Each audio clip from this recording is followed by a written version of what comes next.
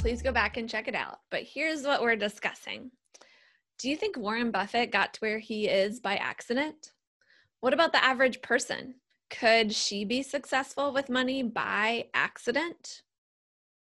Yet money doesn't have to be overcomplicated, and thinking about money does not have to eat up all of our time or energy.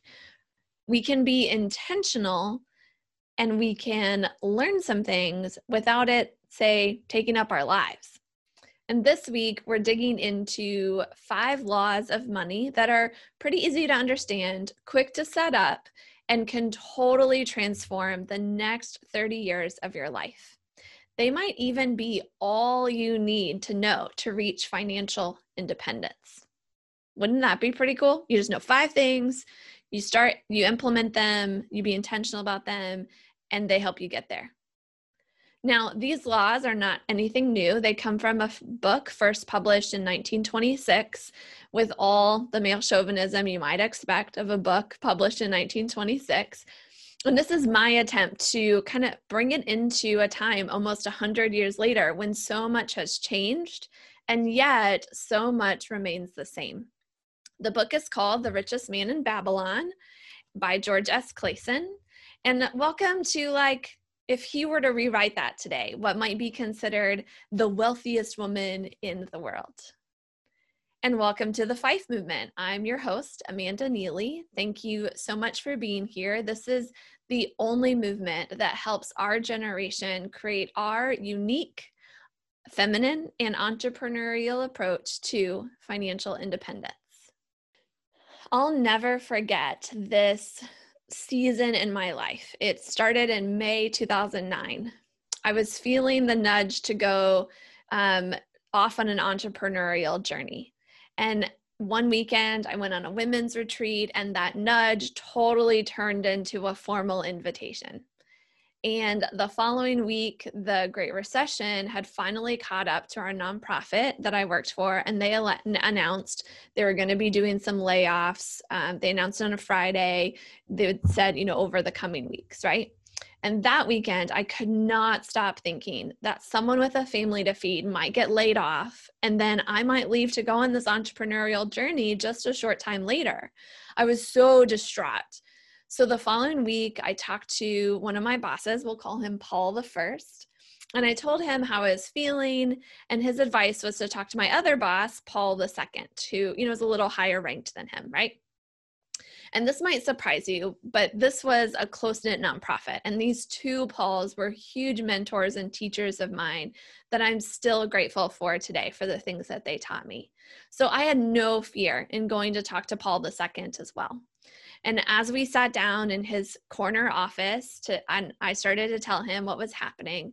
I'll never forget the number one piece of advice. I don't remember everything that he said, but I'll never forget this one. He said, if this new business doesn't work out, if it just doesn't work, please come back and apply to work with me, because you're going to learn so much.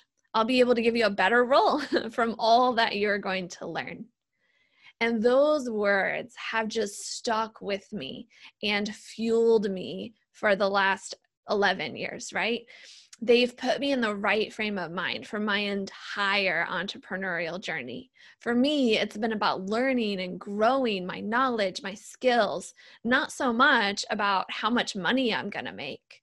And even if it's not successful, I'm going to be a better person and better to go on to a new success afterward, right?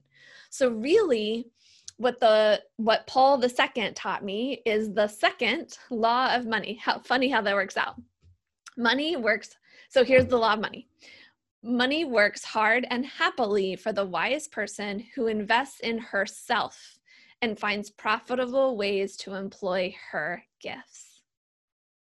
I've come to believe through my own experience that the best investment you can make in yourself and your unique abilities so that you can learn things and turn and use them to benefit others and receive value in return from them.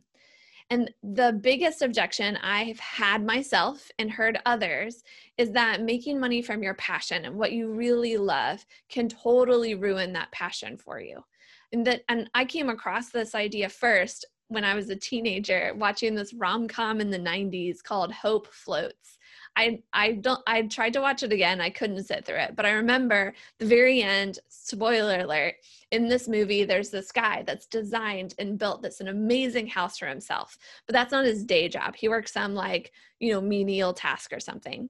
And the other title character who falls in love with him is so surprised when she finds this out. And she's like, why are you not an architect? You could do this. And he says it's because he never wanted to lose his passion trying to make money using his passion. And that stuck with me, obviously. But I found kind of a solution that's worked for me and that I want to share with you. And that solution to not lose the passion when we're working in the area of our passion is to really think and act like an artist. An artist creates. An artist does their passion. They keep learning. They keep growing in that. They invest in that endeavor. And they do it without a concern for the money. That's why a lot of them are starving artists, right? But what I've seen happen is that when we've got this creative outlet, when we're pursuing our passion, maybe even outside of our job, it can often make us better at our day job, right? Because we've got this outlet on the side and we can focus better at work. We don't have to get our energy from what we do, 9 to 5 or whatever. And then I've also seen that sometimes people have found a way to make money from their passion without destroying what they love to do, because it started out as a side project and they got good at it. They had this creative revelation, right? I could make money in this way and still be able to create what I want, how I want, and, live this passion. So regardless of what happens for you, right? Whether doing your passion just helps you make more money, right? And feel more fulfilled in your day job, or whether that becomes your full-time job itself, as long as you're following law number 1, right? You're saving 1/10 of all that you make. I think you're likely to make more and see your money work harder and happier for you from having that place where you're able to pursue your passion, whether as just a thing that you do, more like a hobby, or whether if that's your profession. So my parting question for you is this: what's the one investment you can make in yourself today that will bring more of your passions and joys into your life? And this doesn't have to be a monetary investment. You don't have to spend money here. It could be as simple as taking some time to create instead of consume, right? Whatever time you'd be consuming, maybe spend that creating. And spend a minute before you go on to the next video or the next podcast episode and just ask yourself, what do I need to create right now as an investment in myself to bring myself more joy? And then follow your own wisdom and do it, make it happen, whatever it takes. Then join us for law number 3, which will be coming up next, that builds on top of these first 2 laws and gives you continued advancement. And thanks for joining me and connecting with the Fife movement. As you go about your day, remember, wealth is coming your way. Your only quest is to prepare for using it well. For more tips on how to prepare, be sure to subscribe. And to connect with the community, visit fifemovement.com. When you go there, you'll also see that I've got a gift for you where I tell you what I would tell you if all we had was a chance to grab 1 cup of coffee and just talk for a little bit. It's all in that 5-day mini course that's there. And of course, if the gift of this episode has helped you, please pay the gift forward by sharing this content with a friend. My gratitude in advance. To help this video be seen by more people, please hit the like button, and we invite your feedback in the comments below.